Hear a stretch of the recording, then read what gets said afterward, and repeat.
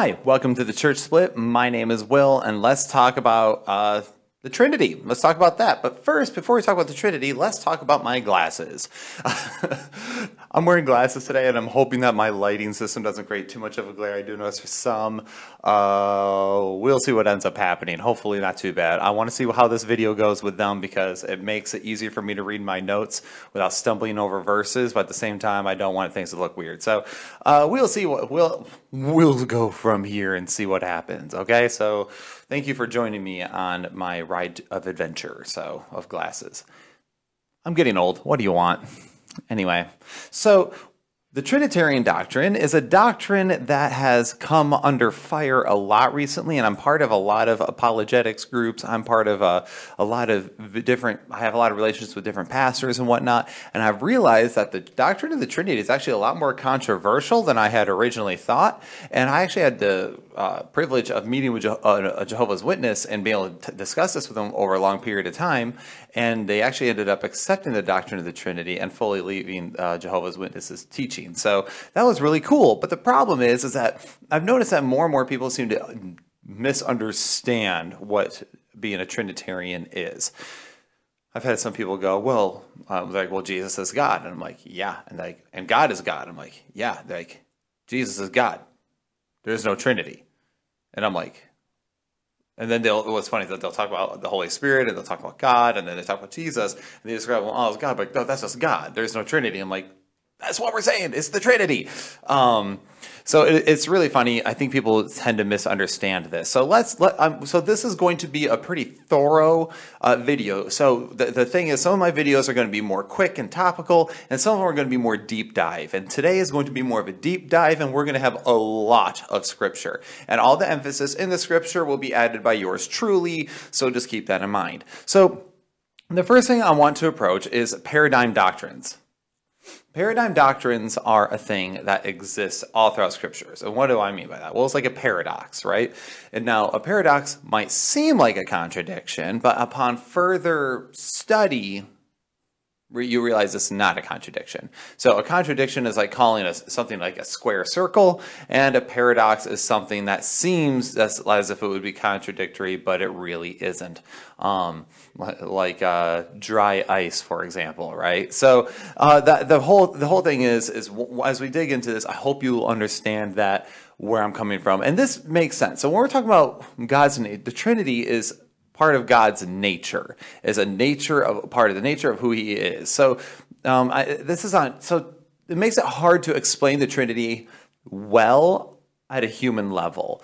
Sometimes these things can be very, very difficult. So I think it's important for us to understand the fact that we're not always going to be able to understand God in His entirety. Like Isaiah 55:9 says this, "For as the heavens are higher than the earth, so are my ways higher than your ways, and my thoughts than your thoughts." So God makes very clear we're not going to understand everything about Him. His thoughts are higher than us. And a God who is so easy for us to understand is hardly worthy of our worship, right? So this happens all the time. So it's also not lost on Trinitarian Christians that the Trinity in and of itself is very paradoxical. There is one God, yet the one God has three persons with different functions. The Father is not Jesus, Jesus is not the Spirit, and the Spirit is not the Father. Yet altogether, they are God. This would seem hilariously foolish unless you realize that many parts of Scripture actually point to this same sort of reasoning. And the best example of this is actually in salvation, where we see like three things existing at once. In salvation is based on faith, right? Salvation is by grace through faith. When someone puts their faith in Christ, we oftentimes refer to them as being saved, right? Like, I got saved when I was 8 years old, and we say saved, and we use a past tense for that. But the Bible actually makes clear that it's actually a bit more complex. It makes clear that we are saved now, we are not yet saved, and we will be saved.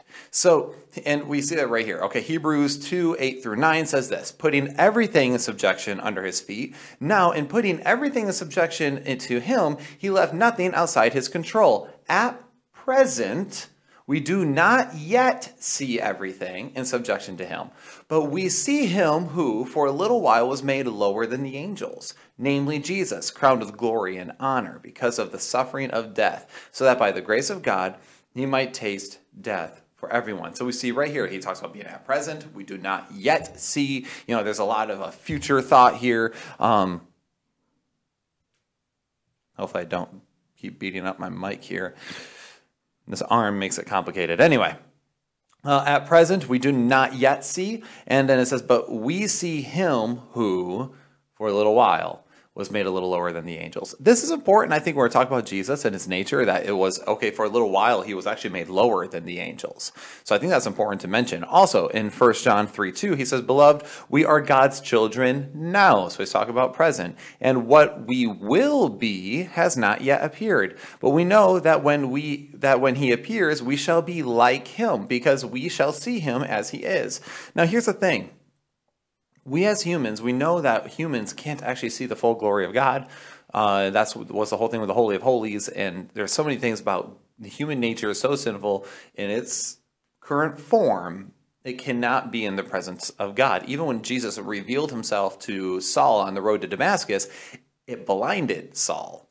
So that's why he says, hey, what we will be has not yet appeared. Although we are God's children now, what we will be has not yet appeared. So we see something else existing there.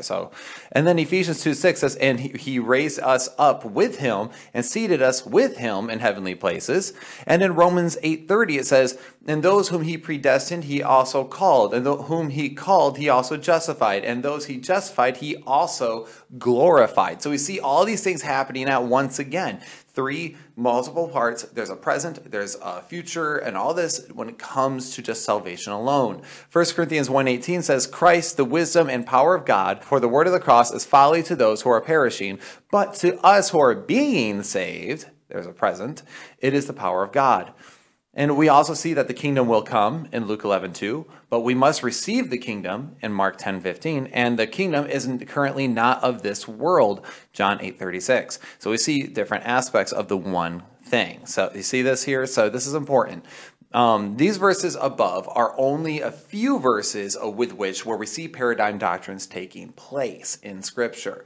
Multiple things can be true at once. And I think it's important that we acknowledge that. Like, multiple things can be true at once and exist at one time. It doesn't always have to be either or. We as Westerners, especially Europe and America, we're very much either or logic. And I think that's sound logic, and I think it's okay that way.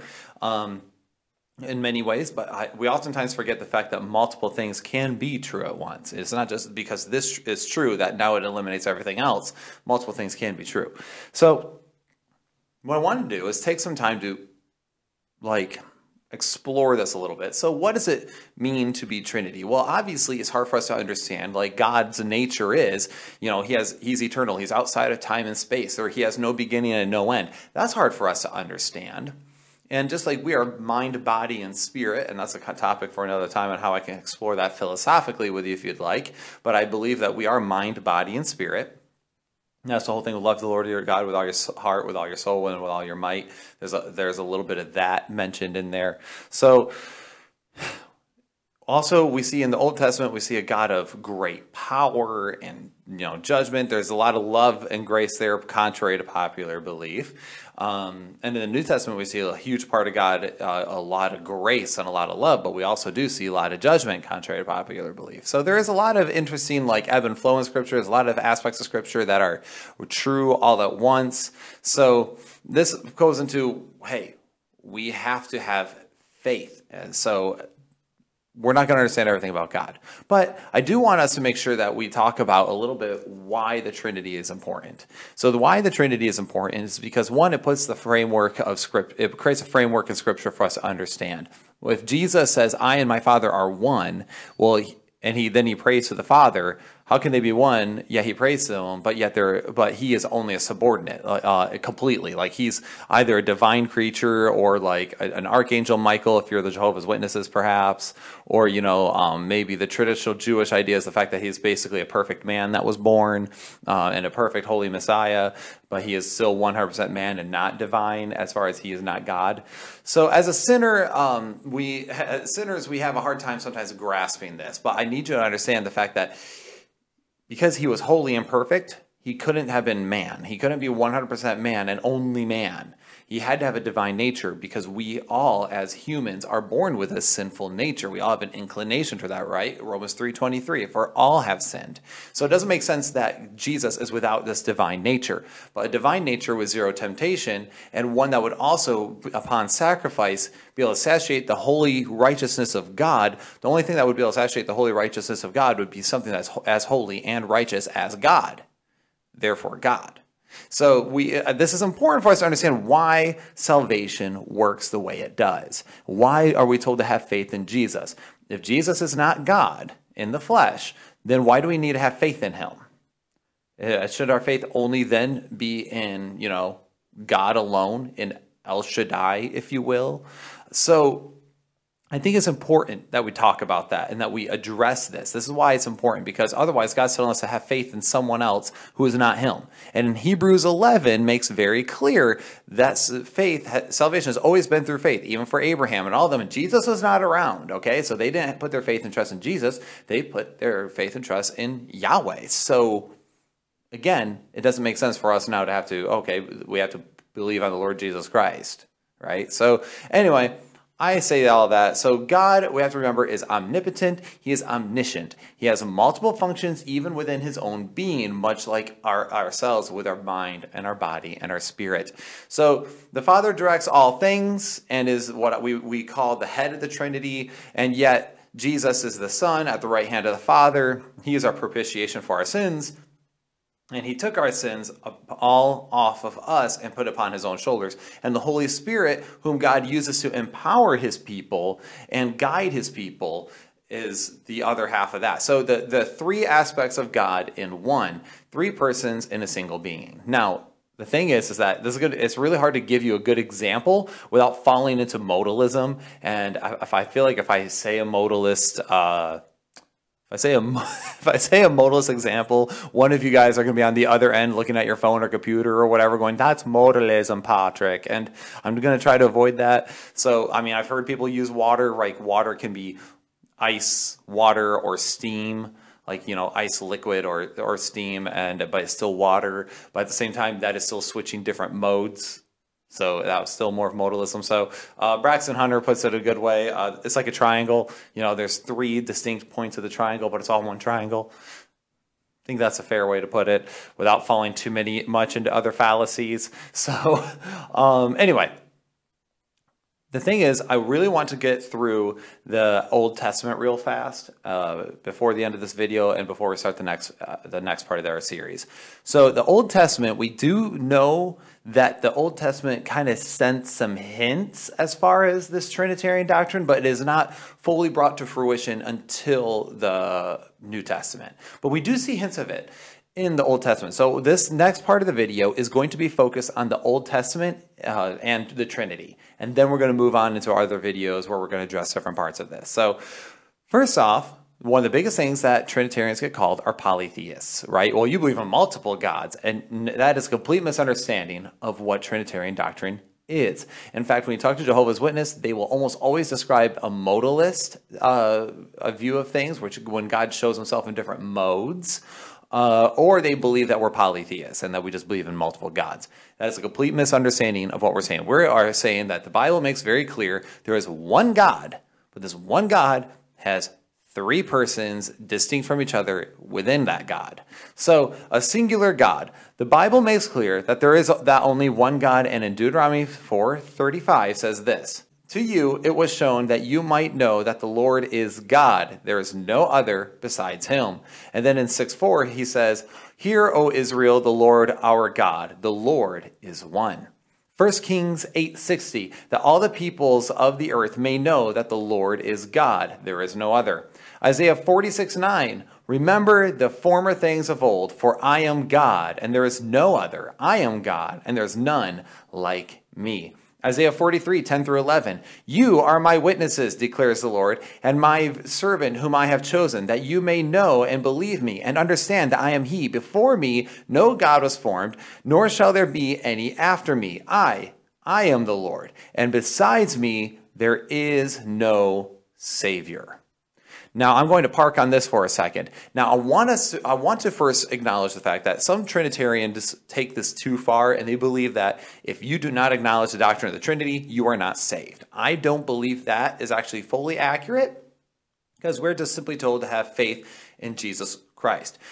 So if you went to some Pacific island somewhere, and you gave the gospel to a young man, and let's say you broke it down. You broke down theism real quick, an understanding of that worldview. You're able to segue right into the Christian God, and then right into Jesus Christ, and then right into the gospel, and he accepts Jesus Christ as his Lord and Savior. And you're going, yes, that's awesome. But here's the question. Does he have to have a full-on understanding that Jesus was God in order for him to understand the fact that Jesus was a Savior? I don't think so.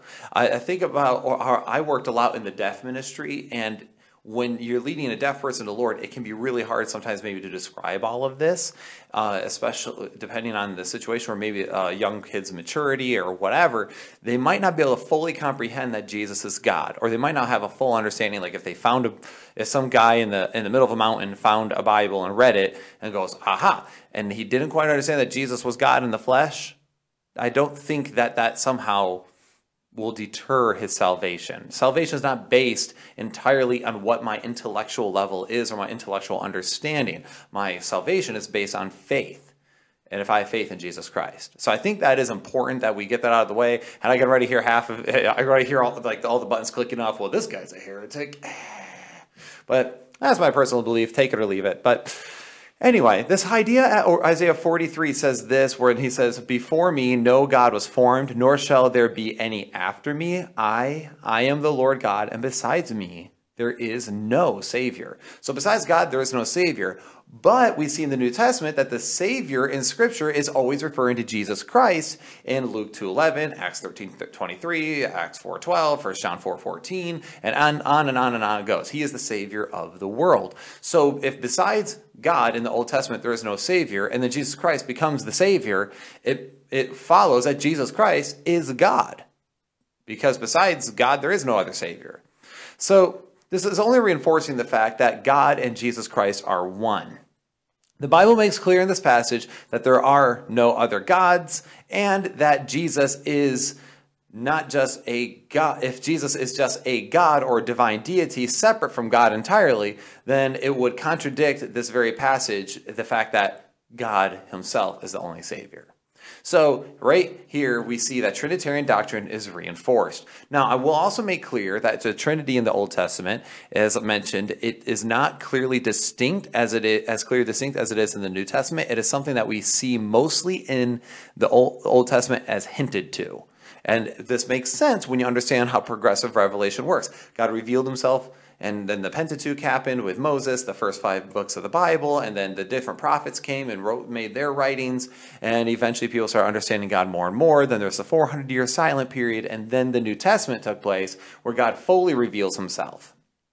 So I think these are important. So anyway, as early as Genesis 1:1, we see the Trinity present.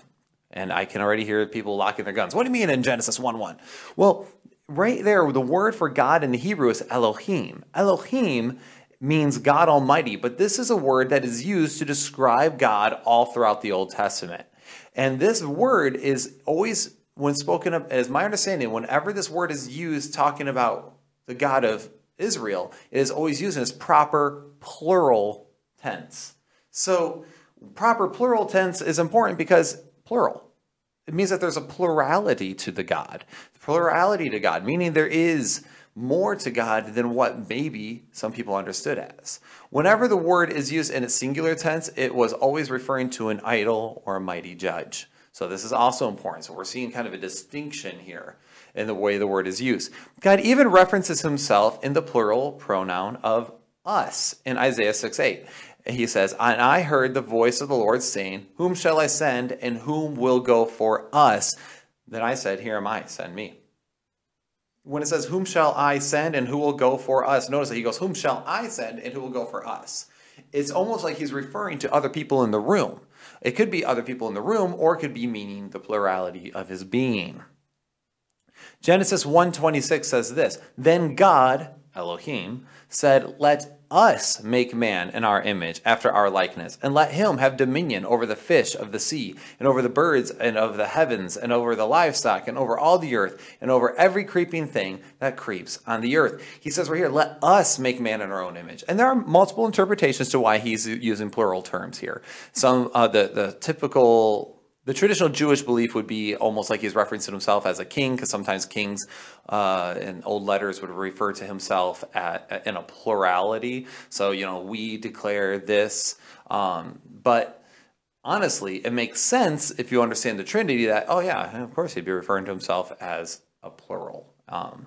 He also refers to himself in the singular text later, right? He goes, he made man in his own image. So he goes, he made man in his own image, and then we made man in our own image. So we see a singularity, and we see it being singular, and then we see it being plural. And I think it's important to recognize the fact that we see God almost shifting in the way he's talking about himself. So two things, again, can be true at once. It's not necessarily contradictory. This plurality in which God refers to himself, it allows for Trinitarian doctrine, but it does not allow for many other doctrines. Therefore, by God's own Hebrew name, we first see in scriptures that there is more to God than maybe what we originally thought traditionally. And I think this might be one of those things where God was hinting to his own being. Also in Genesis 1, we see that the Spirit was mentioned. In Genesis 1:2, it says, the earth was without form and void, and the darkness was over the face of the deep, and the Spirit of God was hovering over the face of the waters. Notice how it's not just God. He's saying the Spirit of God. So there is another part happening here. There's another thing going on in here. Again, this shows that God is not just a powerful being. This shows that there is a Holy Spirit. There's a Spirit involved here. And then we see the Son references the God Almighty and the Spirit in the Old Testament. Check this out. In Isaiah 48:16, it says, draw near to me. Hear this from the beginning. I have not spoken in secret from the time it came to be. I have been here. I have been there. And now the Lord God has sent me and his Spirit. And the thing is that this verse is the Son referring to God Almighty, the Father, and the Spirit, which is the Holy Spirit. Or else who would God be referring to here? And it's really important because Jesus uses a lot of Isaiah's prophecies to say, this is me. And he uses this actually in Isaiah 61:1. Right here, this says, the year of the Lord's favor, the Spirit of the Lord God is upon me, because the Lord has anointed me. Again, Jesus references this. Later on in the New Testament, when he's speaking, he says this. Luke 4:14. And Jesus returned in the power of the Spirit to Galilee. And notice how the Spirit's always referred to as like something separate. And a report about him went through all of the surrounding country. And he taught in their synagogues, being glorified by all. And he came to Nazareth, where he had been brought up. And as was his custom, he went to the synagogue on the Sabbath day. And he stood up to read. And the scroll of the prophet Isaiah, Isaiah 61:1, was given to him. He unrolled the scroll and found the place where it was written, the Spirit of the Lord is upon me. So this Jesus making this passage, he referred to him. The Spirit of the Lord is upon me, because he has anointed me to proclaim good news to the poor. He has sent me to proclaim liberty to the captives and recovering of the sight to the blind, and to set the liberty those who are oppressed, to proclaim the year of the Lord's favor. So notice he goes, the Spirit of the Lord is upon me. So he's going, the Spirit of the Lord is upon me. And then he talks about the Lord's favor. And again, these are all separate entities he's kind of referring to, but they all are dealing with that divine nature of God. So Jesus clearly refers to himself here as one with all these things. It's pretty clear when you keep reading these. The members are distinguished from each other in the Old Testament as well. The Lord in capital letters, by the way, is always referring to God the Father, Yahweh. So when you're going through this, when you ever see Lord in caps, just so you know, this is referring to the Lord, God of Yahweh. We see the capital L-O-R-D, Lord, is distinguished from Lord without that. And I know this goes into the Hebrew, Yahweh versus Adonai. And the Lord has a son. We see this in Psalms 2:7 and 11 through 12. The Spirit is also distinguished from Lord in Numbers 27:18. And God in Psalms 51.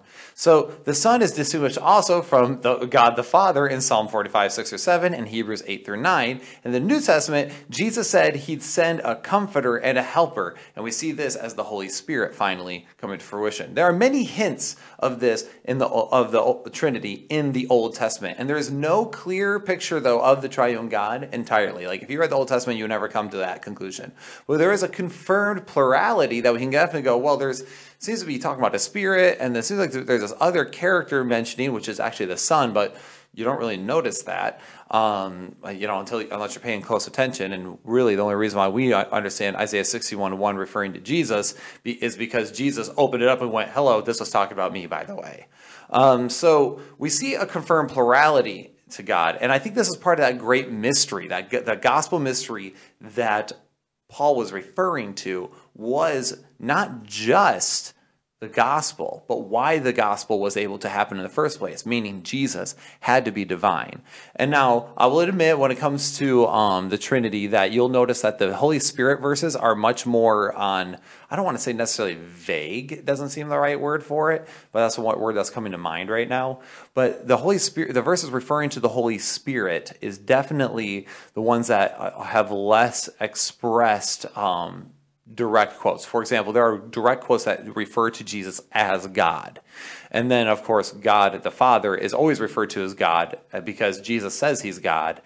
But when it comes to the Spirit, it's implied more than it is directly stated. So I just want to make sure I make clear that I'm aware of that part of the argument. But I think when you actually take all these verses and you start comparing them, it really actually makes clear that the Spirit of God and the God the Son and the God the Father all coming together makes sense. So anyway, this is part 1 of our Trinitarian series. In our next video, we're going to be talking about the Trinity in the New Testament. Okay? So thank you for tuning in. Hope this was helpful. And if you have any questions or thoughts or comments about the Old Testament Trinity, let me know in the comments below. Like, subscribe, and all that good stuff. And this has been the Church Split.